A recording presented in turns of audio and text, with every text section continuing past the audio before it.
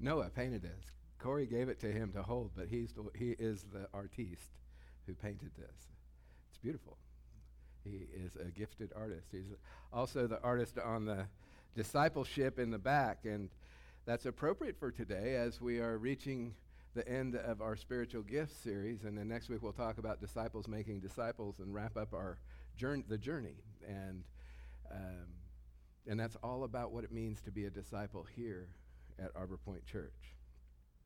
But before we do that, we need to touch on a few important things about the application of our spiritual gifts. This series has been by Charles Swindoll, and he points out that along the way, many of us can sometimes, as we're seeking to become mature adults, hang on to some adolescent values and some adolescent attitudes. And, if God were like an anxious parent, we might find him pacing around in heaven, wringing his hands, wondering what his adolescent children are up to. Oh no, what are they doing with these spiritual gifts that I gave them? What is it? Oh, I can't believe that Michael Appling is doing that. What is he going to turn it around? And Brad, what is Brad going to do with those gifts that I gave him? It's kind of like what we do with our kids, right? As they're growing up, going through their insecurities and their questionings and the struggles of adolescence as they seek to grow and become adults.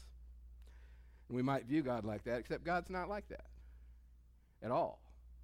In fact, God is not biting his nails or waiting up late for us. He puts his arm around us. He draws us near. He's confident in us. We are his children. He knows that, and he wraps us in that. Perhaps he speaks to us as Paul did to Timothy when Timothy said this to him. This is in 1 Timothy 4:12. Let no one look down on your youthfulness, but rather in speech, conduct, love, faith, and purity, show yourself an example of those who believe.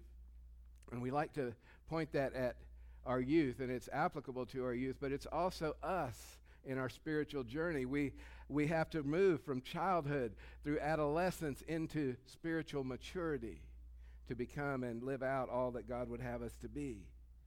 And we sometimes find ourselves kind of bouncing back and forth between childhood and adulthood, between adolescence and maturity. Am I going to make this choice or that choice? Between theory, yeah, it's a great idea to be a Christian, and practice, actually taking the steps to follow Jesus and on the path that he puts in front of us, regardless of whether we can see beyond the next turn.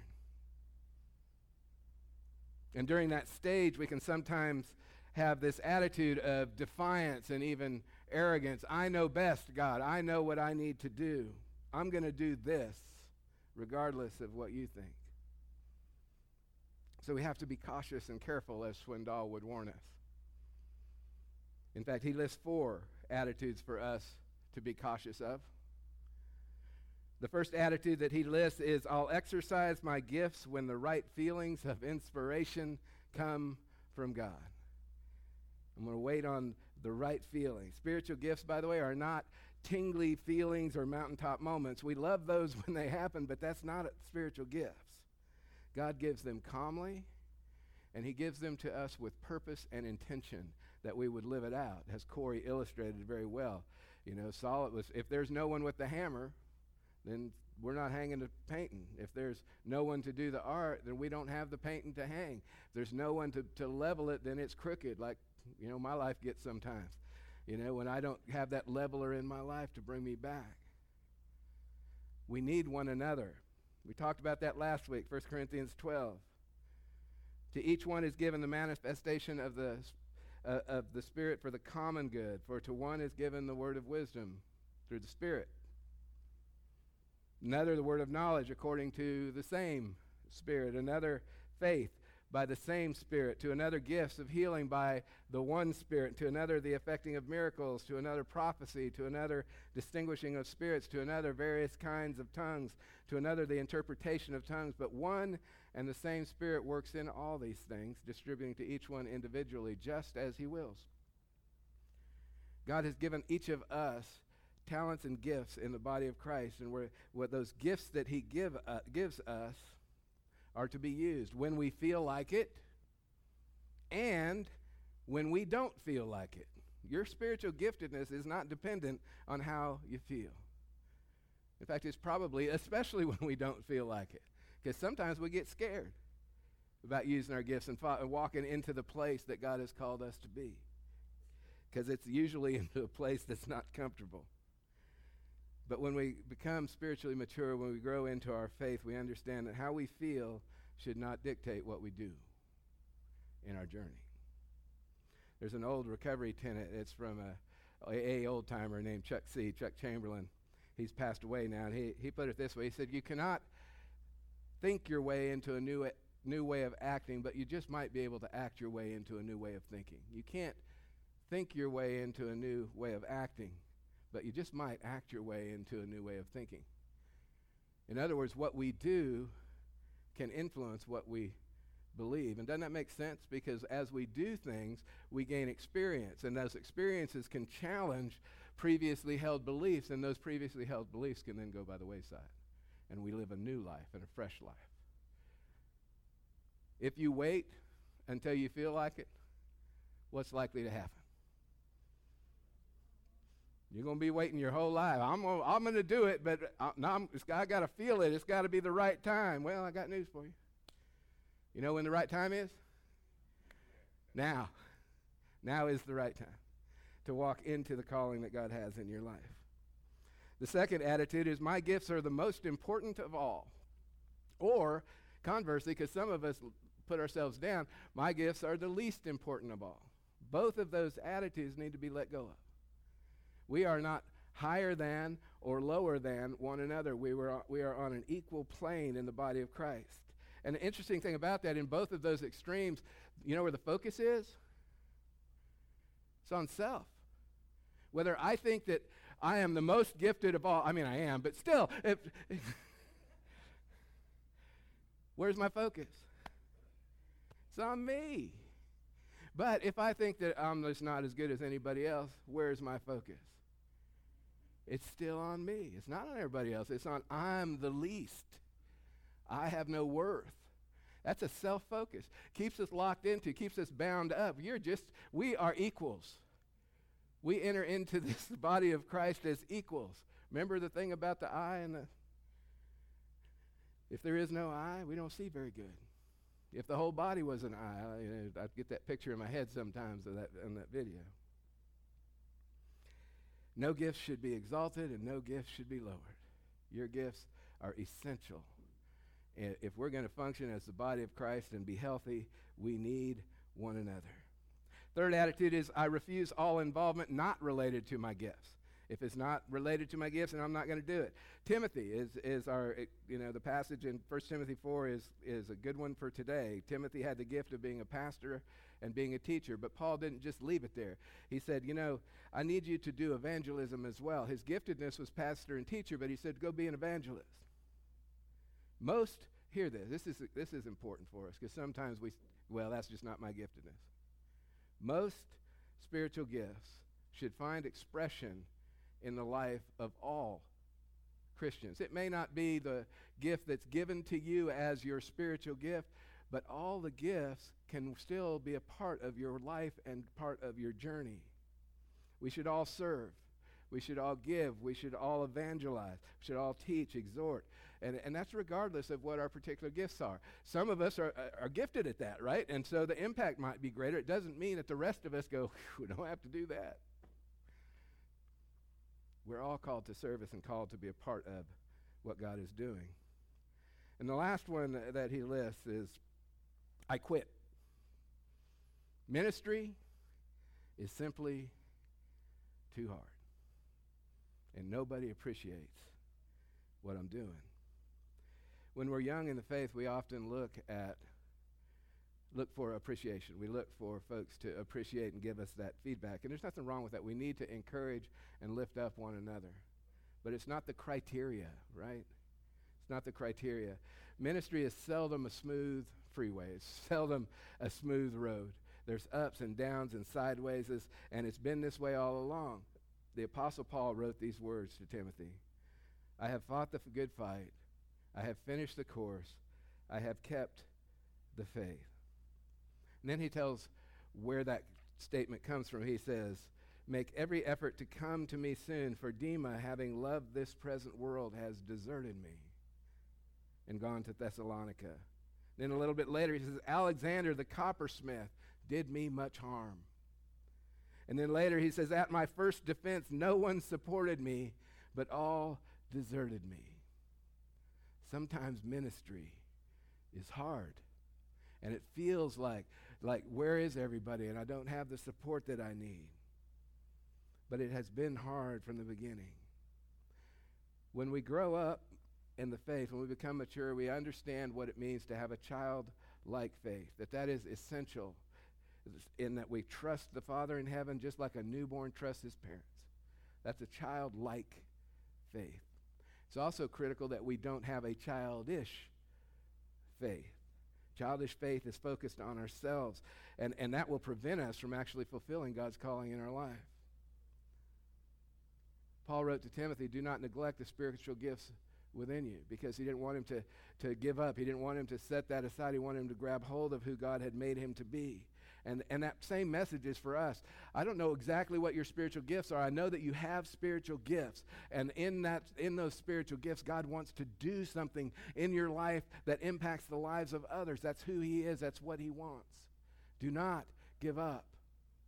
Do not give up. And as we close out this part of the series, Swindoll also gave us some guidelines to follow. The first is to gain information. That we are to gain information, that we're to study, that we're to seek God's word, we're to seek it out, we're to be in groups, we're to be in small groups, we're to be in groups that will help us and challenge us to grow and to become the men and women that God would have us to be. Psalm 119 says that the unfolding of your words gives light, it gives understanding to the simple.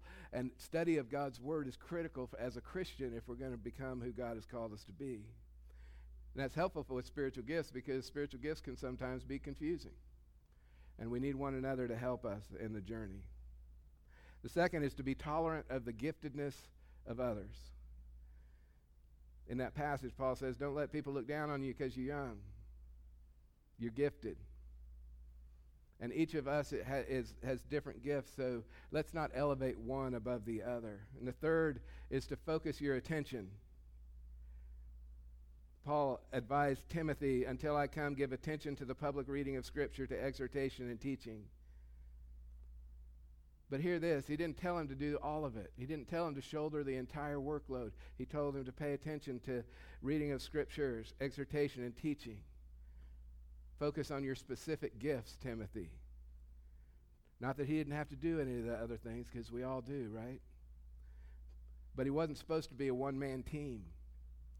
And if the pastors and churches try to be a one-man team, the church will never grow, never be successful, never be who they're called to be. Similarly, God doesn't expect us to volunteer on every single project either. Discern that. Look at that. Where is it that God would have me to be? Where is it that God would have me to be in the exercising of my gifts? And where is it that I need to right now fill a gap? Both those things are important in the church. And his last point is to seek confirmation of your gifts. To seek confirmation of your gifts. Confirmation from others is an important factor in all of this. I think we've all had those Sunday school teachers that were like, I want to go to that class because I get something out of that you say afterwards, and you talk to them because you want to learn and you want to learn more, and they have the spiritual gift of teaching. And I think we've all probably been to those classes where we're in the class going, what time is it? Each of us in our spiritual gift, pastors need to do this, I need to do this too, Is this my gift? Is this the place that I'm called to be? What does that look like in my life? Is God having an impact in the lives of others through the giftedness that I have? And then Paul gives a final warning in verse 16. He says, pay close attention to yourself and your teaching. We just talked about not being selfish, right? But pay close attention to yourself. Pay close attention to your calling, guys. Pay close attention to your teaching and what that looks like. Preaching and practice have this symbiotic relationship. Your gifts and your ministry will have a symbiotic relationship. They are mutually dependent on one another. And for Timothy, it was the teaching aspect, and the teaching is only as powerful as the life behind it. The life is only as powerful as the teaching behind it. So we strive to be the best we can, knowing that we're going to fall down. I fail more often than I'd like to admit. But I will not stay down. I'm going to get up. I'm going to try again, because that's what we're called to do. There was a gentleman in the 1968 Olympics. His name was John Stephen Akhwari of Tanzania. And he was just another marathon runner, but he was an Olympic caliber runner. He'd won some marathons in Africa, running in times under 2.5 hours. And he easily qualified for the Olympics, but he got to Mexico City, which is a different place to run. For our runners would know, when you're at altitude, it is not the same. And so he was encountered that, and then he began to have some real trouble, but he kept going. And then this happened. So here's the video.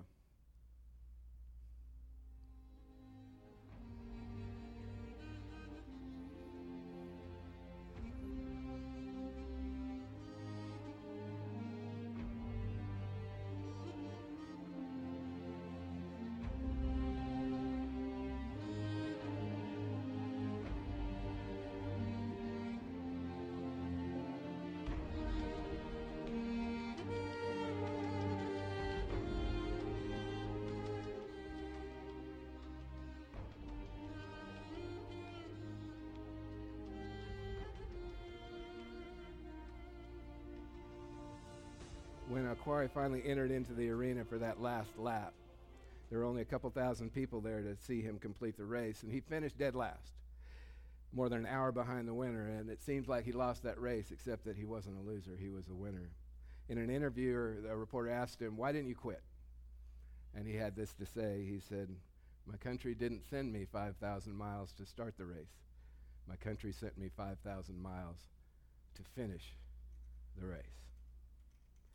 We are on a marathon. The Christian journey is filled with ups and downs. We're going to have good days, and we're going to have bad days. We're going to have those times when we're like, this is awesome. And we're going to have days where we go, where are you? God did not send us to start the race. God sent us to finish the race. Amen. Father, thank you for who you are. I pray, Lord, that you would continue the work in this place that you have begun in each of our lives. In Jesus' name, amen.